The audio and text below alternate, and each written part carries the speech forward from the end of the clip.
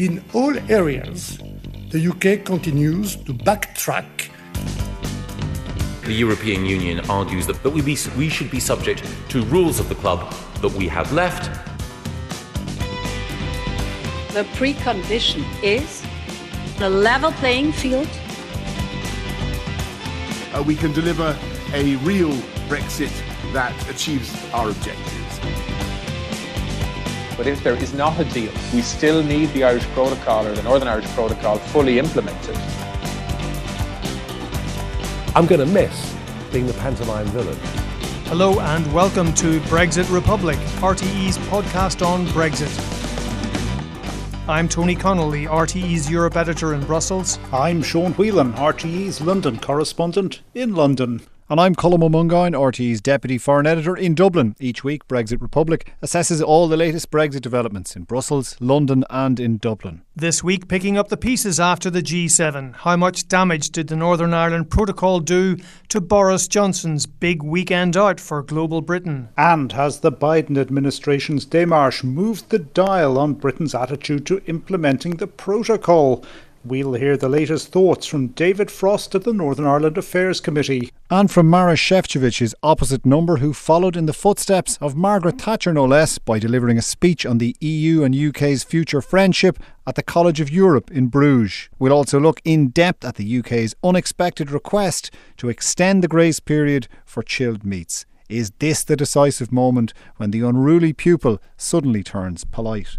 But first, Sean, to you. You spent the weekend at the G7 last week. After we spoke on the Friday, they had their respective press conferences on the Saturday. So how did the application of pressure through the démarche, the gentle encouragement perhaps to say that alignment on SPS and public health standards wouldn't impair the UK's ability to cut a trade deal with the US, and the stern talking to delivered by the EU side to Boris Johnson, how did that come out in terms of mending fences or focusing minds? What was the UK attitude like on the Saturday in the press conferences? Well, it didn't seem to be many fences mended on Saturday. In fact, there seemed to be kicking down fences. And if anything, it was really annoying the British side, particularly Boris Johnson, and also his Foreign Secretary, Dominic Raab, who was produced for the media early in the day. Both of them making fairly intemperate statements about their guests, the people that they'd invited round for, well, on the Saturday night in particular, a beach barbecue that was featuring a Red Arrows display and all kinds of fine food prepared by local Cornish chefs. And the weather was wonderful and a good time should have been had by all, except during the data on Saturday, it wasn't, particularly during the news briefings that were being given by the Prime Minister, saying things like they've got to get it into their heads that Northern Ireland is part of the United Kingdom. Now, you don't expect to hear that kind of language coming out at the best of times, certainly not on lovely sunny days like that at the weekend. But it was a sign of just how bad things had gotten, because earlier on that Saturday morning, Boris Johnson had had 3 meetings in a row with Angela Merkel, with President Macron of France, and with the presidents of the European Commission and European Council. And the latter two had got him in the room and had spent the entire meeting talking about the Northern Ireland Protocol. So that was the guts of 2 hours in which Boris Johnson was talking back and forth about the Northern Ireland Protocol, and that was something he didn't want to be doing because it absolutely was not on the agenda of the G7. But between the EU coming in on one side and Joe Biden and his London ambassador, whom he conspicuously thanked the day he was leaving the G7, by the way, they had put Boris Johnson in a vice grip and they had squeezed, and you heard the screams coming out on Saturday from him and from Dominic Raab. And sausages were to the fore in one of the reasons for Boris Johnson's complaint. He had a conversation with Emmanuel Macron about the Toulouse sausage and how he might feel if there were barriers to it travelling from one part of France to the other. And Emmanuel Macron said, well, it's not the same thing. France is all the same country, as if to imply that Northern Ireland was not the same country as the rest of Britain. So that may have been what provoked the get it into your head comment, was it? Perhaps it was. I mean, because the next day on the Sunday, the French were busy saying, no, monsieur, what we were saying was if you drive from Toulouse to Paris, you don't have to cross the sea. Obviously, if you're going from Britain to Northern Ireland or the island of Ireland, you're going to somewhere that's different, and that does include or lead to the difficulties that have been seen around the Northern Ireland Protocol, which was intended to get around the difficulties of having a land border with the European Union in a part of the United Kingdom, but not a part of Great Britain. So that's where that one came out on. Also, the French side were stressing that the President had underlined to the Prime Minister the importance of, as they put it, keeping the word that the British had given about Brexit issues. If they wanted to have cooperation on a whole range of other things. They said, we're happy to do a reset between London and Paris, but you've got to keep your word on Brexit things. So there was nastiness and niggle, and nobody backing down on either side on that one. And President Macron quite happy to be seen to be the tough guy of those three meetings in standing up to the British, maybe because he's having an election next year in which it kind of pays to be tough against somebody, in the same way that nobody's ever lost votes in Britain by being tough against the French. It goes in both directions. The EU, less inclined to get stuck in.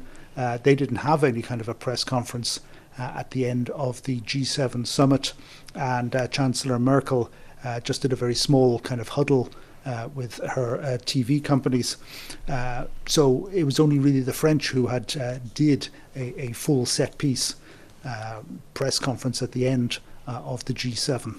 Right. Tony, before we leave the G7, when all of the European actors returned from the G7, what were the post-summit briefings like? You know, there was quite a bit of unhappiness at the way Boris Johnson had depicted the French intervention or the French briefing. And again, the European Commission has had to come out scrambling to say, you know, at no point have we ever questioned the territorial integrity of the UK.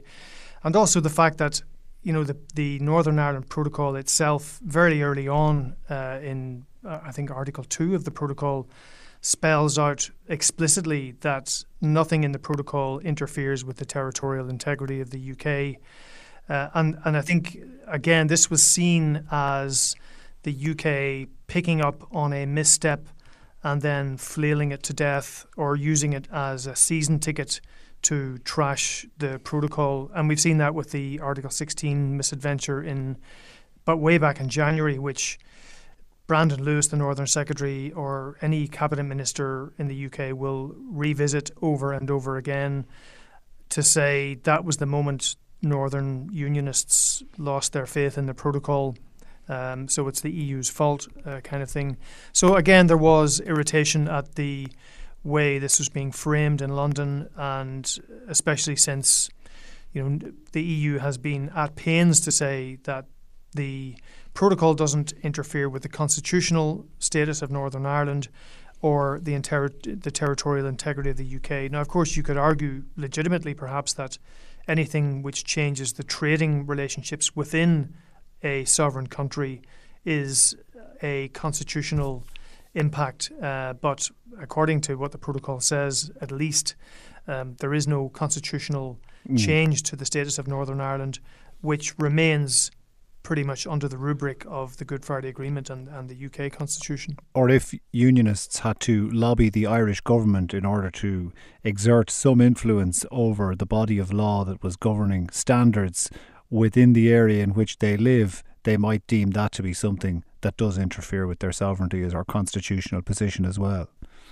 Well, there's a point in the protocol which a lot of people forget, and that is that the protocol governs EU single market rules and how they apply in Northern Ireland. Now, if there are any new pieces of EU legislation which are not currently covered by the protocol or are completely brand new pieces of law which would then apply in Northern Ireland, the UK does have the right to question whether that new law is appropriate for application in Northern Ireland. There is, I think it's Article 15 perhaps of the protocol, which does give the UK the right to intervene, and in all situations of the Joint Committee which implements this whole process and oversees it, the UK is perfectly entitled to invite Northern Ireland politicians to take part, to intervene, and to generally make their presence felt or get their views across. It should also be noted as well that Norway and Switzerland happily, or at least they do apply the rules of the single market in their own territories without having any representation or input into how those rules are made. But they believe it's obviously a price worth paying to have access to the EU single market.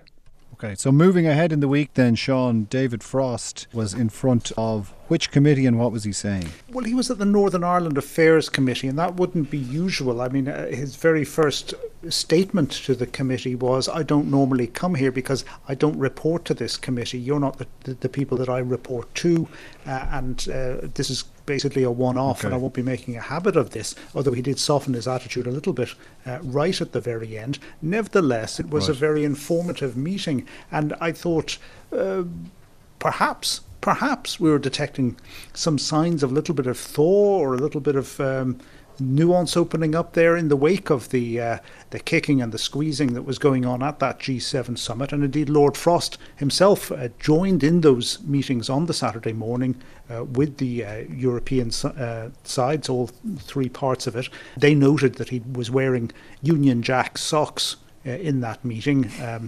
One of them commenting as if we didn't know which country he was representing. Nevertheless, back he went to this Northern Ireland Affairs Committee, and I thought there was quite a lot of interesting stuff came out of it. The bit that attracted a lot of attention on social media was where he was asked near the beginning by the committee chair, Conservative MP Simon Hoare, did the constitutional position of Northern Ireland, was it in any way affected by the Northern Ireland Protocol? And here's what he had to say about that. The position of principle is clear, that the protocol is 100% clear that nothing in it affects the territorial integrity or the state responsibilities of the UK. And I think that's written into the protocol. So that is a fundamental provision.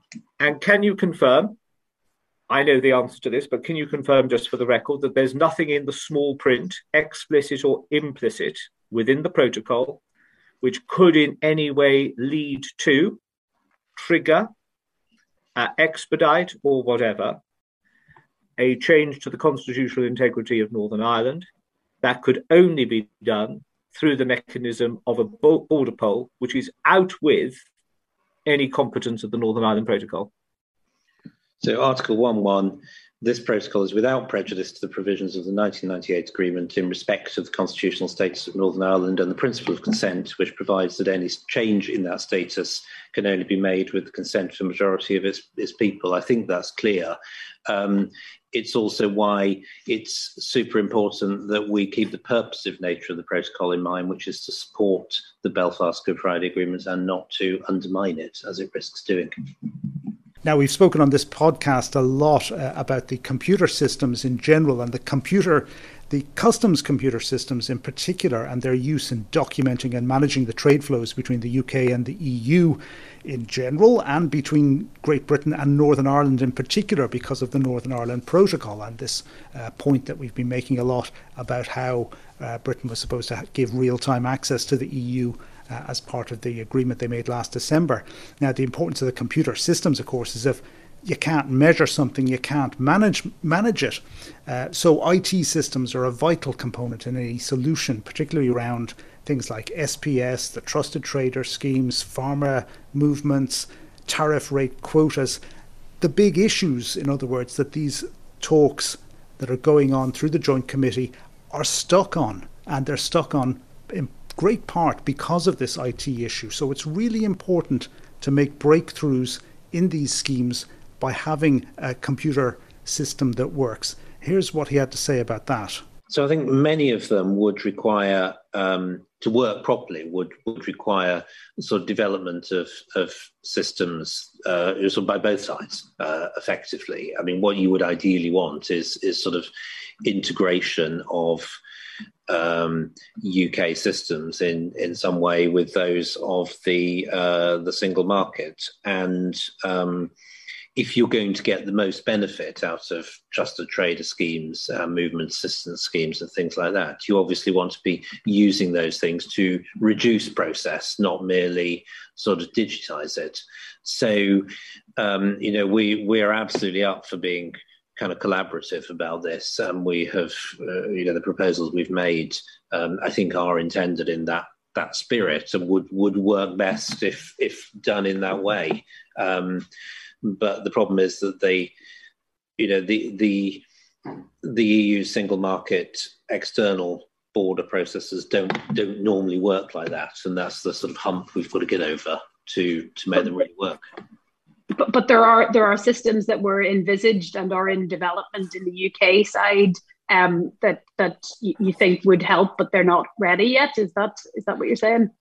So, I mean, the digital assistance scheme is one, for example, where we're trying to digitise the movement to Northern Ireland and beyond out to the UK.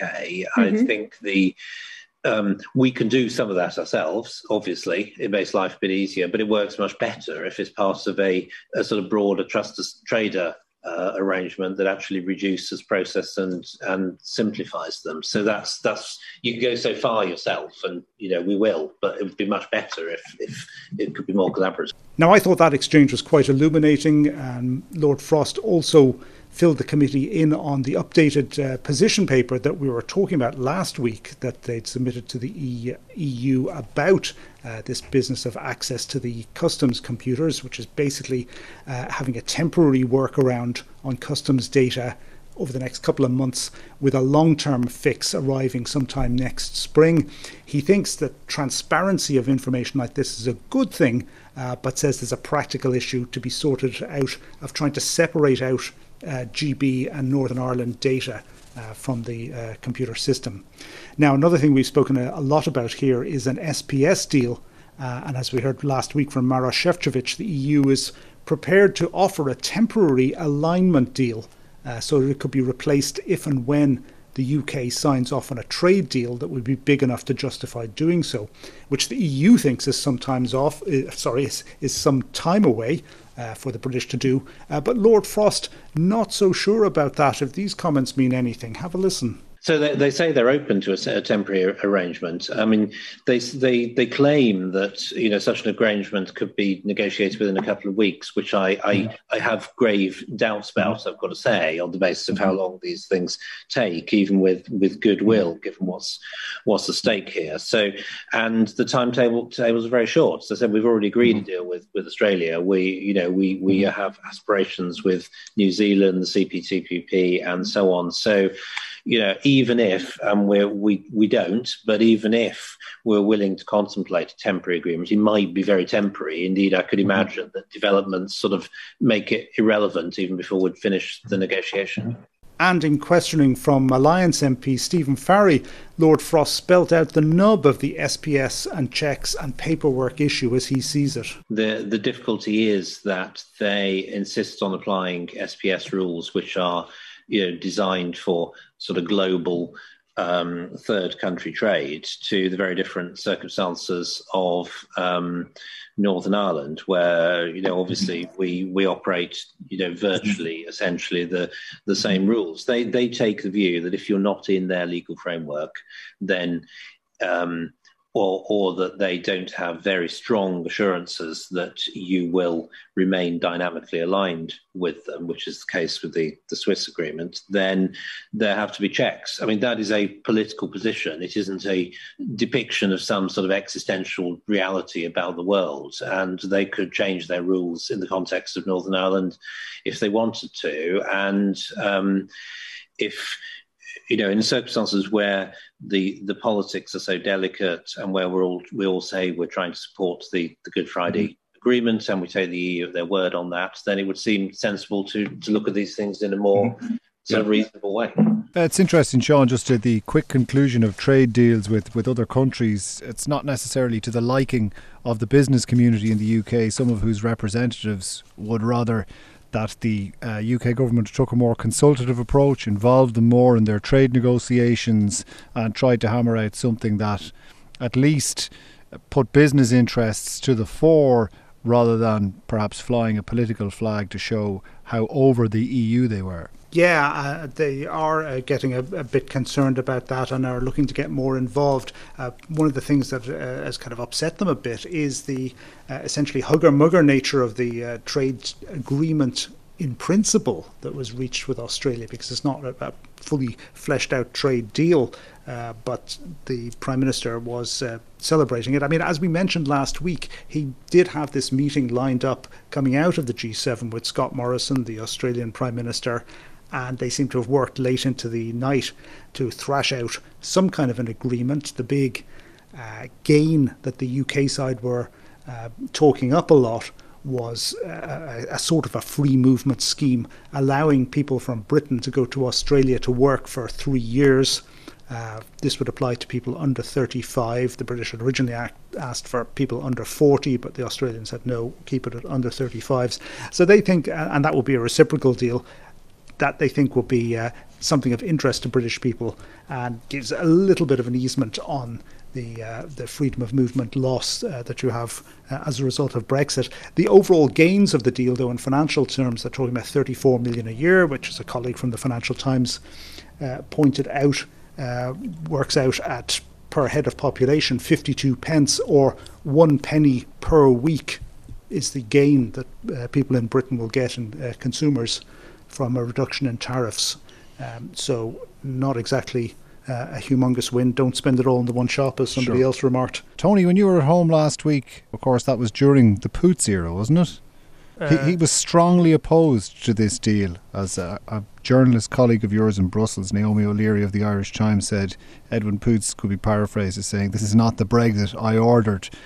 He said there was a high level of risk to Northern Ireland and UK farmers. That's, of course, when he was Northern Ireland Agricultural Minister, as indeed he still is, but as was then leader of the DUP, which he is now only on an interim basis, following submitting his resignation last night, as we record this on Friday. Yes, of course, Edwin Poots was unhappy with the Australian Free Trade Agreement, but it should be noted that if lamb and beef arrive in UK shores from Australia over a 15-year period, then if those products have been raised by using processes that are banned in the EU, then they wouldn't be allowed into Northern Ireland.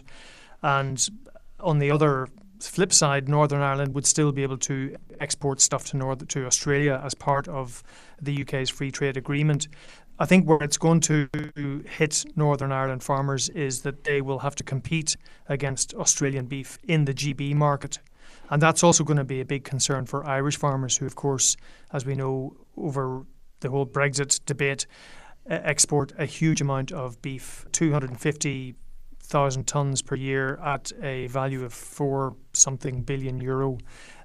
So again, if that is going to be competing against Australian farmers who can raise beef a lot cheaper, then that's going to be a problem. But it's also a worry if this is now the template for the UK going forward, if it's going to be seeking these tariff-free, quota-free trade deals that involve a lot of beef and lamb and so on with Argentina or Brazil and so on. So that's something that farmers in Northern Ireland and in the south will be worried about. Right. Northern Ireland, Tony, featuring heavily in an address by Maroš Šefčovič, the aforementioned David Frost's opposite number over in the EU. He was delivering a speech to the College of Europe in Bruges. Maybe explain to us what the College of Europe is and what kind of people go there. Yeah, I was chatting to a UK official earlier about the speech, and we were both surmising that Maroš Šefčovič was having to impress upon a new generation of European Commission officials who are in their late teens and early 20s about the protocol, on the basis that they would still be dealing with it in 20 years' time. But he went there to give a speech on today, Friday afternoon, following in the footsteps of Margaret Thatcher, who, of course, gave her famous anti-federalist speech in Bruges in the College of Europe back in 1988. The College of Europe is in Bruges in Belgium and also in Natolin in Poland, and it's seen as the finishing school for the next generation of Eurocrats and officials and diplomats and so on. They're all completely immersed in the DNA of the European dream, and that's the audience that he was addressing today about the future relationship between the UK and the EU. Now, prior to his speech in Bruges, he had the, shall we say, misfortune of having to spend 90 minutes on a video conference with Edwin Poots on Wednesday about the Northern Ireland Protocol. That's 90 minutes he won't obviously get back. I'm told it was a fairly bruising phone call. As expected, Edwin Poots giving a fairly uncompromising position on how the protocol had to be scrapped, and Maroš Šefčovič, I think, politely listening throughout, not realising that Edwin Poots would be history a mere 24 hours or so later. But there was one thing that, just going back to David Frost's hearing on Tuesday at the Northern Ireland Affairs Committee, he was talking about the chilled meats grace period, which, as we know, expires at the end of this month. This was a grace period agreed by both sides back in December, that the UK would still be able to import chilled meats, sausages, mince pies and so on into Northern Ireland for a 6-month period. And during that time, the whole idea was that the retail sector there would be able to adapt supply chains and get those products from elsewhere, notably the south or the north. And given the UK's form on unilaterally extending grace periods here and there, the expectation was that they would do the same at the end of this month, and everybody's been kind of bracing themselves for how the EU should react. And we've talked last week about having a staggered response in terms of legal action, then arbitration through the withdrawal agreement, and then finally arbitration through the trade and cooperation agreement. But at that hearing, as Sean will attest, David Frost said that they had asked the EU, could they extend the grace period for a bit to allow people a bit of time and breathing space to try and find a solution. I checked that out with the European Commission. They said, no, we haven't had any request. Don't know what he's talking about. All right. But then, last night, yesterday, Thursday, they did get a request from the UK, and then they issued a statement last night. Around the same time as Edwin Poots was being harangued into resignation by his own party. So, I mean, what does this request mean? It means that the UK isn't going to act unilaterally. Obviously, does it cool the temperature? Do we know if they're going to grant the request and dial things down and perhaps extend the grace periods, having been asked to do so? Yeah, I mean, I think it certainly does dial down the tension, and it does show that the UK is not going to act unilaterally on this occasion, and perhaps all the kicking and beating they got at the G7 has had that effect. Who knows? But certainly Maroš Šefčovič, when he was delivering that speech in Bruges, made reference to the UK request and welcomed it, or at least welcomed the fact that they had asked rather than gone ahead themselves and just done it unilaterally. We can hear now from Maroš Šefčovič on that point. I welcome that the UK is recognising the value of this approach on one of the outstanding issues, the supply of chilled meats from Great Britain to Northern Ireland. Because what the protocol truly embodies is trust. It marks the first time that the EU has entrusted the control of its economic border to an outside partner. In practice, we agreed to adjust the rules of the single market for the sake of a compromise beneficial to Northern Ireland, allowing it to stay inside the single market for goods. This is a major concession from the EU, made with an eye firmly on protecting stability in Northern Ireland. On its side, the UK agreed that Northern Ireland would remain aligned with the EU rules on goods, accepting that this would mean checks on goods moving between Great Britain and Northern Ireland. Everyone around the table understood what these compromises meant in practice.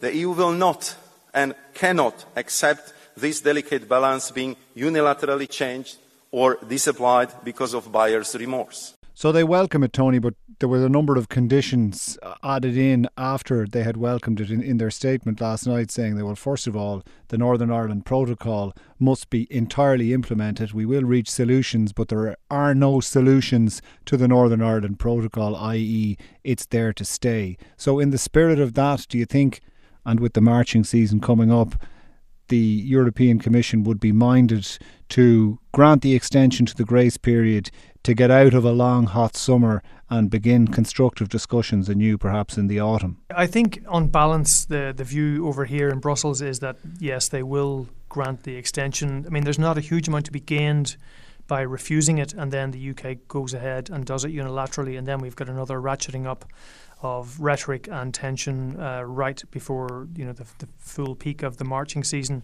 I mean, people are genuinely irritated at this because the grace period that was agreed in December was agreed on various conditions, such as labelling meats coming in, using a simplified export health certificate to show and to declare that none of these products would go across the border into the south, and various other conditions which the Commission has been saying, have not been met. So it's kind of hard for them to grant an extension to that if the conditions for the first extension were not met. And of course, all these things have to be run by member states. It's not just Maroš Šefčovič who says, yeah, okay, there you go. And member states, as you know, are at the end of their tether with this whole issue. And another point being made is, look, we can't just have rolling extensions and rolling derogations. Businesses in Northern Ireland need to know what they're dealing with. They need stability and certainty, 12 months in advance. And if they keep changing the goalposts and rolling out these extensions forever and a day, then it doesn't really help people. Another point that Maroš Šefčovič made in his speech was that the UK is not selling the protocol enough for its benefits, such as giving Northern Ireland access to two huge, valuable, high value single markets, the UK one and the EU's one. We can hear what he said about that. So I want to see the joint held investment conferences to install confidence in the business community in Northern Ireland and pave the way for further opportunities. But we cannot do this alone. It has to be a joint endeavour between the EU and the UK. Sean, the European Commission released a statement to say that they had received this request, but apart from David Frost's mention of this at the Northern Ireland Committee, we didn't see the sort of, at least I didn't, I may have missed it, see a letter being tweeted out to the effect that this request had been made. Would there be some reluctance perhaps to blow too many trumpets about this request being made? Well, yeah, I mean, there's not much to be gained for the British government in Britain by doing that. But again, if the object here is to de-escalate tensions, then this is probably for the better. If you don't want to be seen to be taking a kicking at the G7 summit, and then you're starting to bend the knee to the EU, if that's how people would view it. Remember, we've got a new talk television station over here now, GB News. They probably like nothing better than to get into a little bit of controversy on this topic, right. And the more people are talking about it, the less effective it becomes. So if the British government's aim is just to damp things down, particularly in Northern Ireland, particularly during the marching season, then it is a fairly cost-free type of concession, if it even is a concession, to formally request an extension from the EU. Again, going back to last week and what Maroš Šefčovič was saying here after he had met David Frost, reverting back to last year when they were negotiating these agreements back in December, saying, I kept saying to the British side, do you need more time? Are you sure this grace period is long enough? Would you like a bit extra? So there seems to be a willingness, certainly on the EU side, to allow grace periods and grace period extensions, but it has to be by agreement, and that's the key thing here. And again, Simon Coveney a couple of weeks ago stressing this. Unilateral actions are where people run into trouble. If you do it through the normal channels and make a request, then usually the request is favourably treated because there's really not much to be gained, as Tony was saying, by the EU refusing and sticking to the letter of the law and being accused of purism and over legalism at the very least by people in Britain. So de-escalation suggests keep it as subterranean as possible. Everybody just agrees this one, nods it through, and hopefully things go quiet for a couple of months. But it's not a question of picking up in the autumn. Lord Frost at the committee during the week was saying there are basically daily contacts between his team and the EU team, pushing ideas back and forth and trying to advance things. But the big picture, the big ticket items, as we said, just not getting the traction that is required. Yeah, and if you could both come in on this, they're talking on a daily basis, and is it one of these things that's a dialogue of the deaf, of the same things being said over and over again, or is there a gradual and incremental move towards one man's equivalence becoming one man's alignment, meeting in the middle and calling it something else like equialignment or I don't know if we're getting that close. I don't know whether things are moving quite that close. I mean, the way it tends to go in these broad spectrum negotiations is you start making headway in one area and then no headway in about 2 or 3 other areas, which might be contingent on making or not making headway in a 7th or 8th different area. And again, we come back to this issue of the computer and information systems. Until that one gets cracked, it's difficult to see lasting agreements being made in some of the other areas, like the food movements, the SPS, the pharmaceutical deals. A lot of other things are just going to have to be temporary patch-ups until you get a solid way of documenting the trade flows, which is the essence of the Northern Ireland Protocol. It's having a measurable documentary trail for the movement of goods between Britain and Northern Ireland. And really, a computer system is at the heart of that. That's why I keep banging on about it anyway. Tony? I mean, just to pick up on that, yeah. I mean, what I'm basically hearing is that certainly UK officials you speak to say, okay, they don't want equivalence, we don't want dynamic alignment. Let's try and find something in between. And there was an interesting exchange. Sean probably picked up on this as well at the committee hearing when David Frost was really challenged directly, like, what is the big problem with a temporary, a dynamic alignment on a temporary basis? You could, as a sovereign government, say we're going to do this and we reserve the right to pull out of it if we get a trade deal elsewhere. That's a sovereign decision. And David Frost said, yeah, well, that's true, but our problem is that the EU would probably want to police such an SPS veterinary agreement. And when he said the word police, we all know he's talking about the European Court of Justice, which was forever and a day the big bogeyman for Brexiteers. And given that they did manage to keep the ECJ largely out of the Trade and Cooperation Agreement, I've been asking around here in Brussels, do you think something similar could be done for the Northern Ireland Protocol if you had some kind of independent arbitration mechanism? Arbitration, yeah. Now, I've been told there's such a thing or such an idea as a biosecurity monitoring committee. Now, this is something that I believe the UK has suggested, possibly in one of their papers they presented to the Commission, as a way of arbitrating. The basic argument from the UK is, look, we both start with high food standards. If either of us introduce legislation that diverges from those food standards or lowers those food standards, then an arbitration panel could come in and say, yes, that divergence does lower the food standards and raises the risk. Then the other side would be able to increase checks. So that's getting back to this idea that we've talked about before, that the UK says we should have a risk-based approach to the protocol. Stuff coming in from GB into Northern Ireland is not clearly the same as stuff coming in from China or Botswana, as one of the MPs said in the Northern Ireland Affairs Committee. I don't see what the problem is with Botswanian food. This podcast certainly wouldn't stand over any aspersions being cast on the good food of absolutely, Botswana. Yeah, and yes, indeed. So now, is the EU going to bite on that? I think it'll take time. I don't think this is anywhere near being cooked, but this is something that they could be talking about, and that may have been again a little signal from David Frost that, well, okay, we can talk about some kind of SPS agreement that's not alignment, that's not just equivalence, but that does the trick. and doesn't involve the ECJ, and that's why you're hearing this word arbitration. But how that would work, how quickly would it be to work that kind of thing up into an agreement, that's another question. Certainly not before the 1st of July. Right, okay. Well, I suppose if the extension is granted, maybe there'd be sufficient fudge could be stuck into the gap in the meantime to allow those talks to continue. So I suppose we should probably at this stage look ahead to the coming week and what's coming up on your respective radars. Sean, you?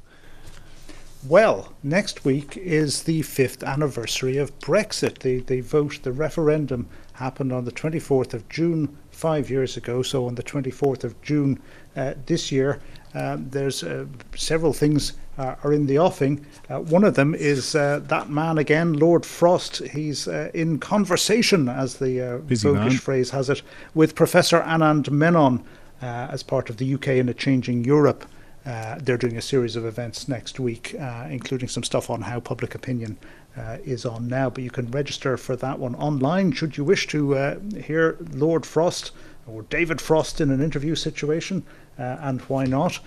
Also, far be it from me to plug a rival podcast on this podcast, but let's plug a rival podcast on this podcast, the Westminster Insider podcast from Politico.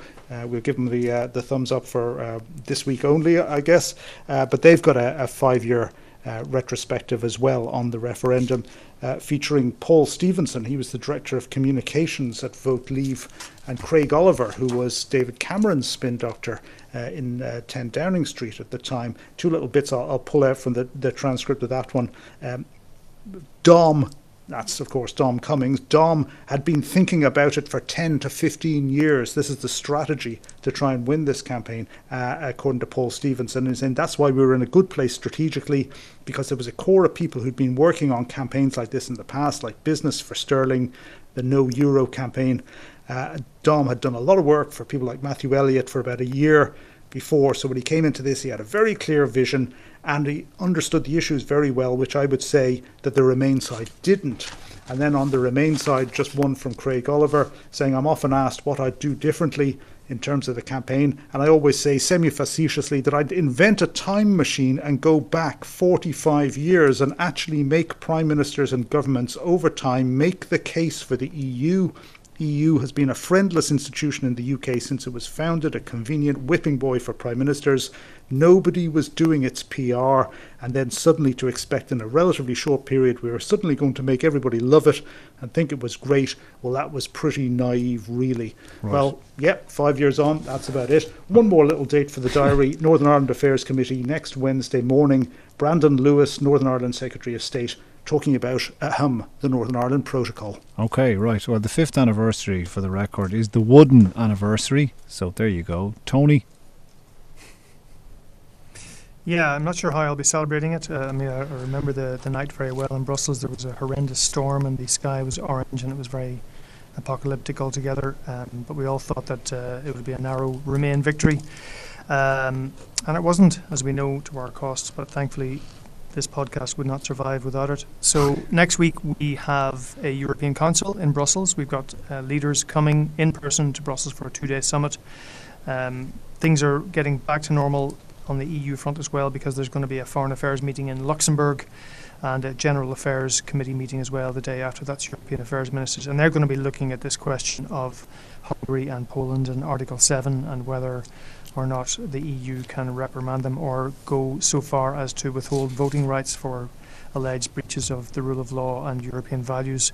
Brexit will probably feature a bit at the summit, in terms of leaders arriving and now for the first time in over a year being able to be asked questions by journalists who are there rather than talking into a solitary camera without being challenged or questioned. So let's hear what they say about the protocol and grace periods and so on. I do suspect that the medicines issue, which we've talked about a lot, it's my understanding that they are going to work very quickly on this, and they could even have a deal on medicines by the end of this month, whereby medicines can flow from Great Britain to Northern Ireland without needing to have special authorisation that's kind of governed by the European Medicines Agency. And this is something that the EU is keen to do quickly, kind of hive it off from all the other protocol-y type issues like SPS and get that done quickly. So we'll look out for any movement on that ahead of next week. Okay, all right, that's it from me, Colm Ó Mongáin, RTÉ's Deputy Foreign Editor in Dublin. From me, Sean Whelan, our correspondent in London. And from me, Tony Connolly, RTÉ's Europe Editor in Brussels. Thanks for listening.